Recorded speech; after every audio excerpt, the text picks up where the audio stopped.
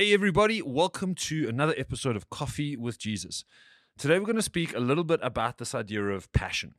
Or no one wants to live a passionless life, right? We want to dream and we want to live lives where the alarm clock doesn't wake us up, passion does.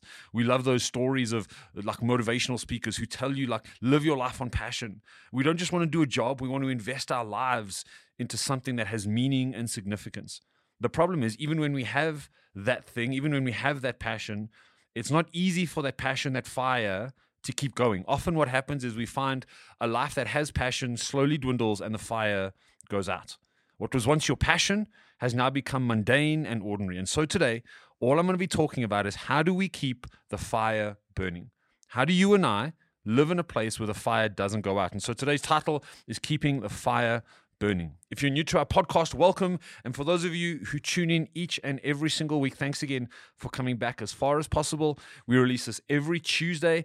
And the point of the podcast is for us to grab a cup of coffee or tea. Perhaps you can listen to this on your way to work or dropping the kids off, perhaps waiting for the kids at a sports event or even at the gym.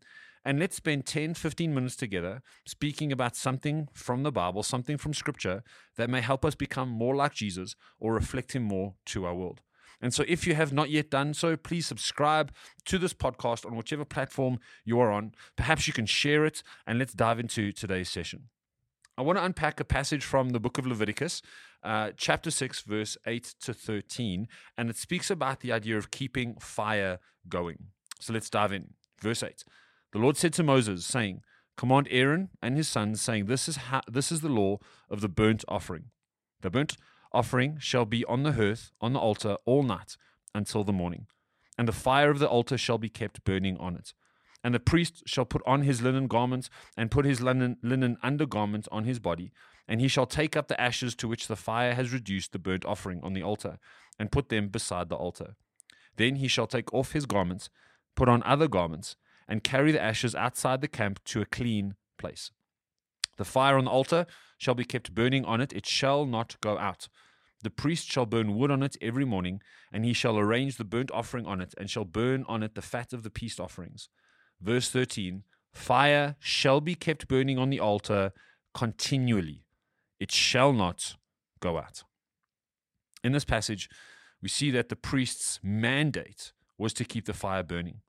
And before I get into the how, can I just encourage all of us that, as Peter mentions, as he defines us, we are a royal priesthood of God. And so we are the ones who need to keep an eye on our fire. We are the ones who need to keep our fires burning. We need to be aware and conscious of our passion levels. And when we begin to see them decline, we need to do something. This is not the responsibility of someone else. You can't blame someone else for your lack of passion. I am, and you are, responsible for our passion levels. While it is our responsibility, God doesn't want us simply to figure this out on our own. He doesn't just say, keep your fire burning and then move on to the next idea. He actually gives us three major clues in this passage on how to keep the fire burning. And so number one, it says we need to wear the right clothes. The first thing God tells us in the scripture is that we need to wear the right things. We see that God was very specific about what the priests wore and when and where they could wear those things. And this is not a comment on what you can wear or can't wear when you come into church. This is not a legalistic things in terms of our context, what we're talking about now.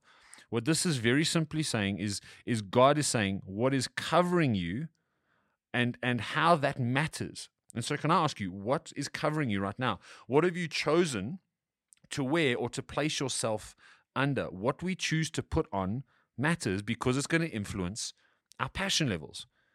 This is true, and I've gone through this. If we allow weariness and tiredness to define us, we will find it very difficult to keep motivated. I was in that place. I used to wake up in the morning and feel tired and just say that over myself. I was like, wow, I'm so tired.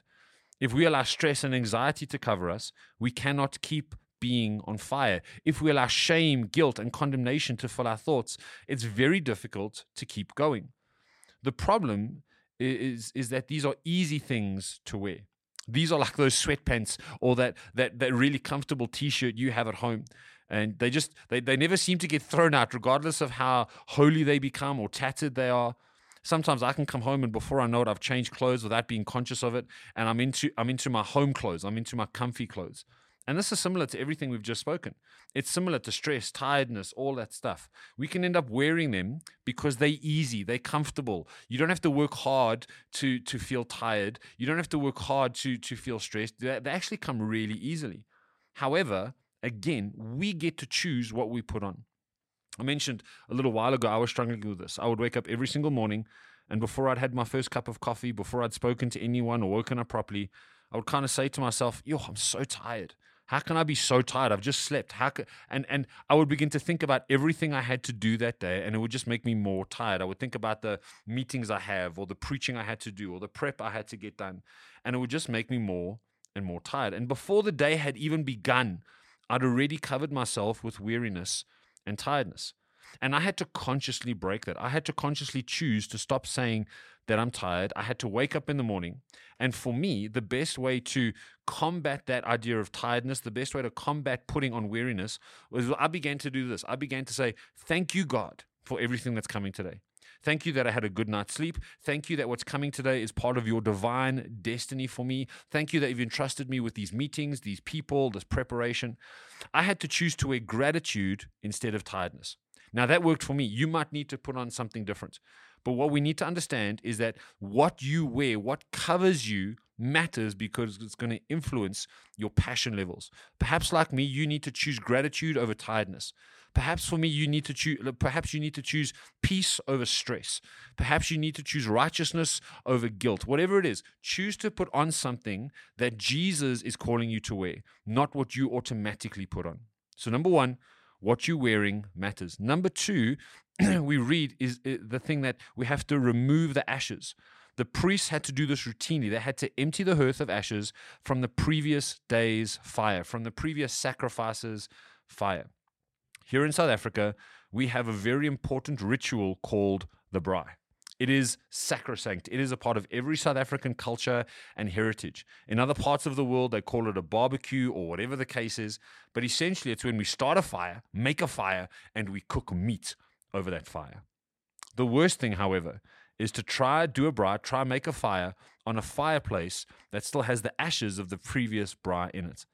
And what can make it even worse is if it's rained in between those two braais, and then you have gunky, nasty ashes. In order for the braai to go well, you need to remove the ashes of yesterday, remove the previous braai's leftovers, and get a clean slate. What are some of the ashes you may need to get rid of? What are the things that are making it hard for you to start a fire or keep the fire going? Ashes, very simply, are the leftovers of another fire. And so in this instant, ashes may represent disappointment from the last time you stepped out with passion and it failed. It might represent unforgiveness towards someone or something that you may hold responsible for a past failure. You may look at them and go, you're the reason I'm tired. You're the reason I don't have passion anymore. It may be doubt or trauma or fear that what if you fail again? It may not even be negative. The ashes don't have to be negative. It may be something positive. We just spoke a little while ago about turning victories into burdens. Often the success of yesterday can be the ashes that make it difficult to be passionate today. You succeeded yesterday, so why try again today? Yesterday's victories can be the reason for today's laziness. Whatever the ashes are in your life, whatever the ashes are from yesterday's fire or last year's fire, remove them, so that today's fire, today's passion, today's zeal has every opportunity of burning bright. The best way to do this, if I can encourage you, is to make sure we take out our ashes routinely. Don't let them build up and build up and build up. Take out the ashes as often as possible. Keep short accounts. Practice forgiveness. Love people. Don't let failures define you. Keep up an idea of where your identity comes from in Him, but don't let the ashes build up. And so our first two things in terms of staying passionate, number one, wear the right things. Number two, remove the ashes. And then lastly, number three, the priests were commanded to bring fuel for the fire every single day. Every day needs new wood to fuel the fire on the altar. This for me begs the question, what are we doing? What are you and I doing every day to keep the fire burning? What is your fuel?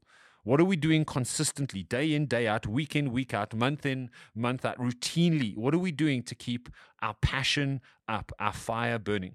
This is true for your marriage, the passion in your marriage. What are you doing consistently?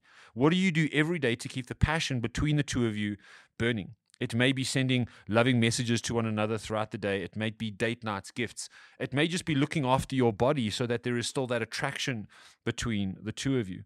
What are you doing to keep the passion alive in your relationship with Jesus? Are you praying, reading his word, engaging with and serving with his body? Are you giving? Are you being obedient to his word? What are you doing to keep that passion alive? Each of us are different. And so what may be great fuel for me in my life may not do much for you.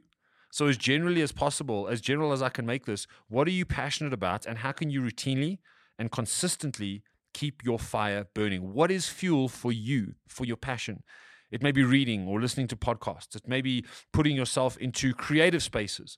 It may be going into nature. It may be engaging with people or getting alone with God. What is it that keeps your fire burning? One last thought on this, though. Make sure you are adding the right fuel to the right fire. When you gossip about your spouse, you'll be adding fuel to a fire, but it might not be the one that is where you see your passion in your marriage. So make sure you're adding the right fuel to the right fire. So to close off today, what are you allowing to cover you? What ashes need to be removed? And what daily fuel do you need to bring to the fire? Your passion. Man, we are responsible for the passion in our lives, for that fire in our hearts. And each of these three things is going to influence the fire, the passion you go into every day with. So can I encourage you, ask yourself this question: what am I covering myself with?